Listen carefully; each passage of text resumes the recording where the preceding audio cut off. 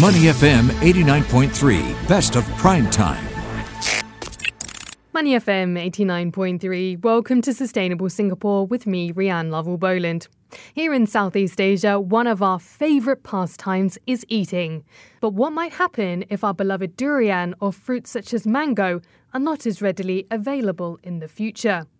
Well, research by agricultural biotechnology company CropLife Asia has found that nearly 70% of farmers in the region's largest crop-producing countries cite the impact of climate change as a key challenge.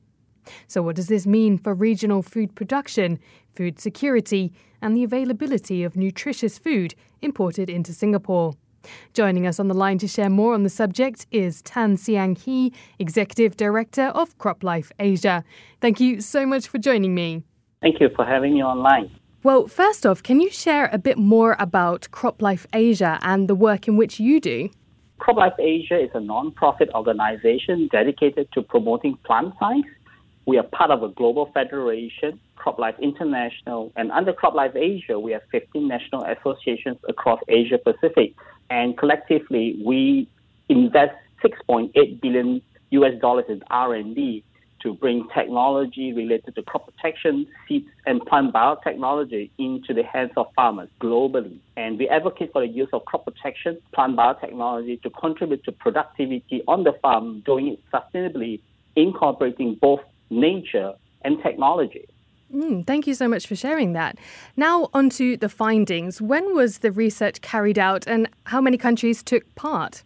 So we carried out this in Q1 of 2021, and we started off with 4 ASEAN countries, Indonesia, Philippines, Thailand, and Vietnam. As you know, they are very large agriculture countries and contribute significantly towards the ASEAN food security itself. Yeah. Was there, apart from the statistics that I previously mentioned, was there anything significant that really actually surprised you from the findings? We have noted that, climate change has been a very challenging topic for many, many years, and we were not surprised with the call out by the farmers that we surveyed during Q1. And especially coming from Singapore, last week you saw some really torrential rain. Can you imagine our farmers across Asia Pacific facing that type of climate change? What would they do to their crop productivity and national agriculture economy? Yeah. I mean, you just mentioned there the flash flooding, but what are the other increasing challenges that threaten the livelihoods of farmers in Southeast Asia? Across board. From temperature, you're losing a lot of water today. Temperature, we are seeing new pests and diseases coming through. And with rainfall, you're seeing crops destroyed due to flooding. And coming very close to your heart, for example, durian and mango, if you don't have a very distinct dry season, the fruits won't set. So you can imagine what would this do to our normal traditional fruit season that you're seeing and the quality of the food itself. Yeah, and I mean, obviously that's going to raise questions about how climate change might impact supply chains to Singapore, which currently imports 90% of its food. Yeah, so again, our ministers have been very prudent in a sense. If you look at, we diversify our food crop, meaning we import 41% of vegetables from Malaysia, China 27%, and we divest out into India, Australia, Singapore to capture the other percentage and not put all our food basket relying on one particular country. Even fruits, we have imports from Malaysia, China, South Africa, Philippines, Australia.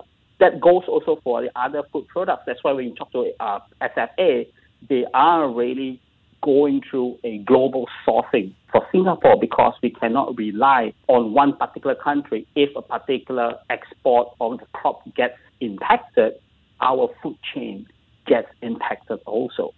Now, let's turn our attention to what sort of support is actually given to these farmers to make their systems more resilient going forward. So the most important thing is a functional regulatory system that allows introduction of technology into the hands of farmers in a much more quicker pace. For example, for crop protection products, we take 13 years to launch a product to the market. It takes additional average 5.6 years before a product gets into the hands of farmers. So that is a very long time a farmer has to wait. And there are other new innovation technology like plant biotechnology, plant breeding innovation. Let me talk about plant breeding innovation. We have a technology that is really launched in the U.S. since 2018 that would help corn or maize plant cope with drought resistance. It's really launched and cultivated in U.S. and Latin America. Yet this technology, because of regulatory delay, it has not been introduced into Asia yet. So why there's a discrepancy when other developed countries are equally embracing the technology? So we need to encourage government to look forward to newer technology. Apart from that, public sector, if I comment, like International Rice Research Institute, are putting what you call submarine rice that will tolerate rice being submerged for some time. There are other research going for like papaya that will withstand some waterlogging. If not, after a few hours, it will collapse. So that our farmers can grow their crop and attain the full harvest, and therefore can sell and make a change in their life, and also protect the national food security and national agriculture economy. So there are various public and private technologies that's available, and the question is that how do we get them into the hands of the farmers in a timely manner, in an affordable manner also. I want to pick up on that. So what do you think needs to happen for these technologies to be incorporated into Southeast Asia's farms? You said that they are currently in developed countries. What still needs to happen, do you think? I think the main part is the regulators need to come in, expedite the regulation change, putting sound science policy that will enable them to evaluate the technology and approve the technology to go to market. Just like when we look at our vaccine, we had very good scientific background.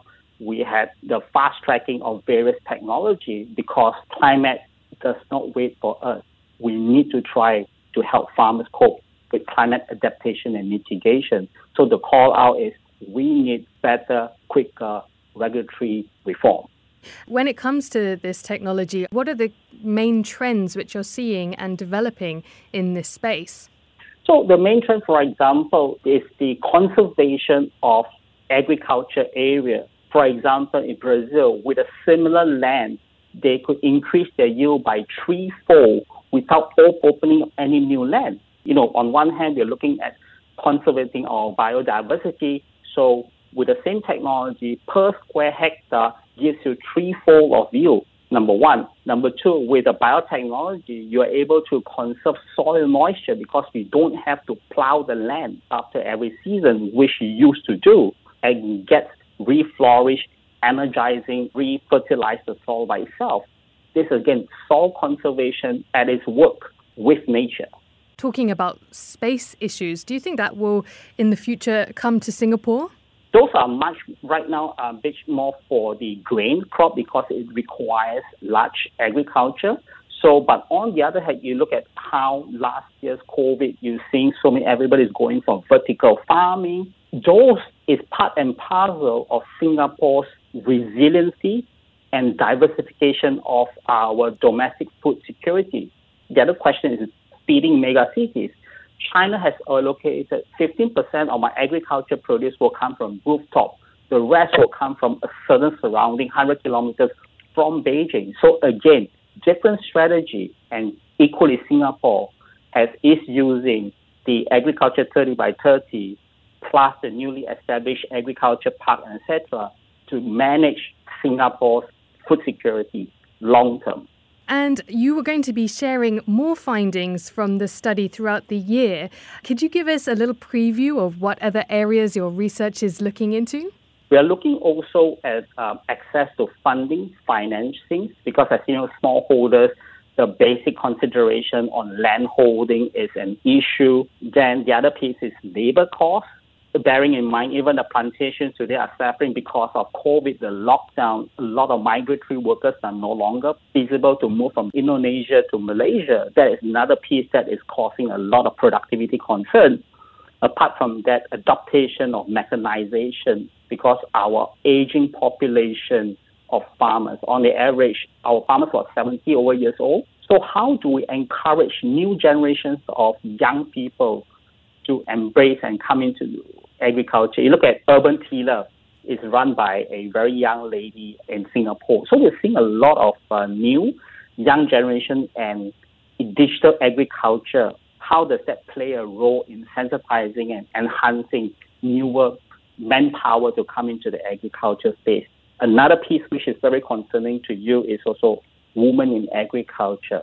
What type of support we need to them? Because bearing in mind, more than 50% of women are in agriculture doing our farming.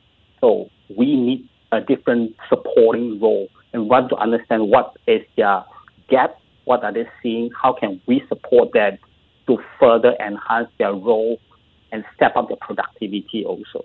Yeah, and you mentioned Urban Tiller, Jolene Lum, we've had on this show before. Yes. I mean, do you think that you're hopeful to see the changes which you're wanting to see in this space?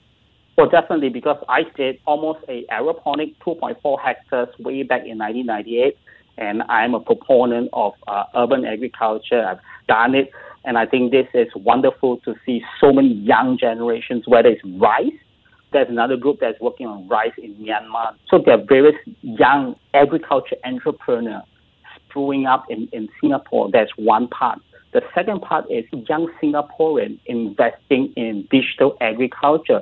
Singapore is now becoming another regional hub for tech space because we see it as a springboard of technology that we can bring into the rest of the agriculture country that we could test run. Because we don't have the scale to run, but we have the science behind it, we have the young technologies behind it, and we have the financial behind it for startups. That's right. And I mean, even if it's not happening right here in Singapore, the influence can be felt around Southeast Asia, which is really great to see. And thank you so much for sharing the findings.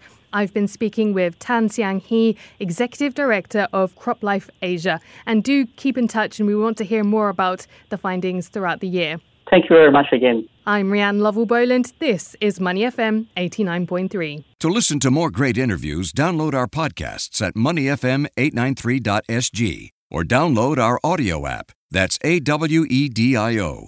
Available on Google Play or the App Store.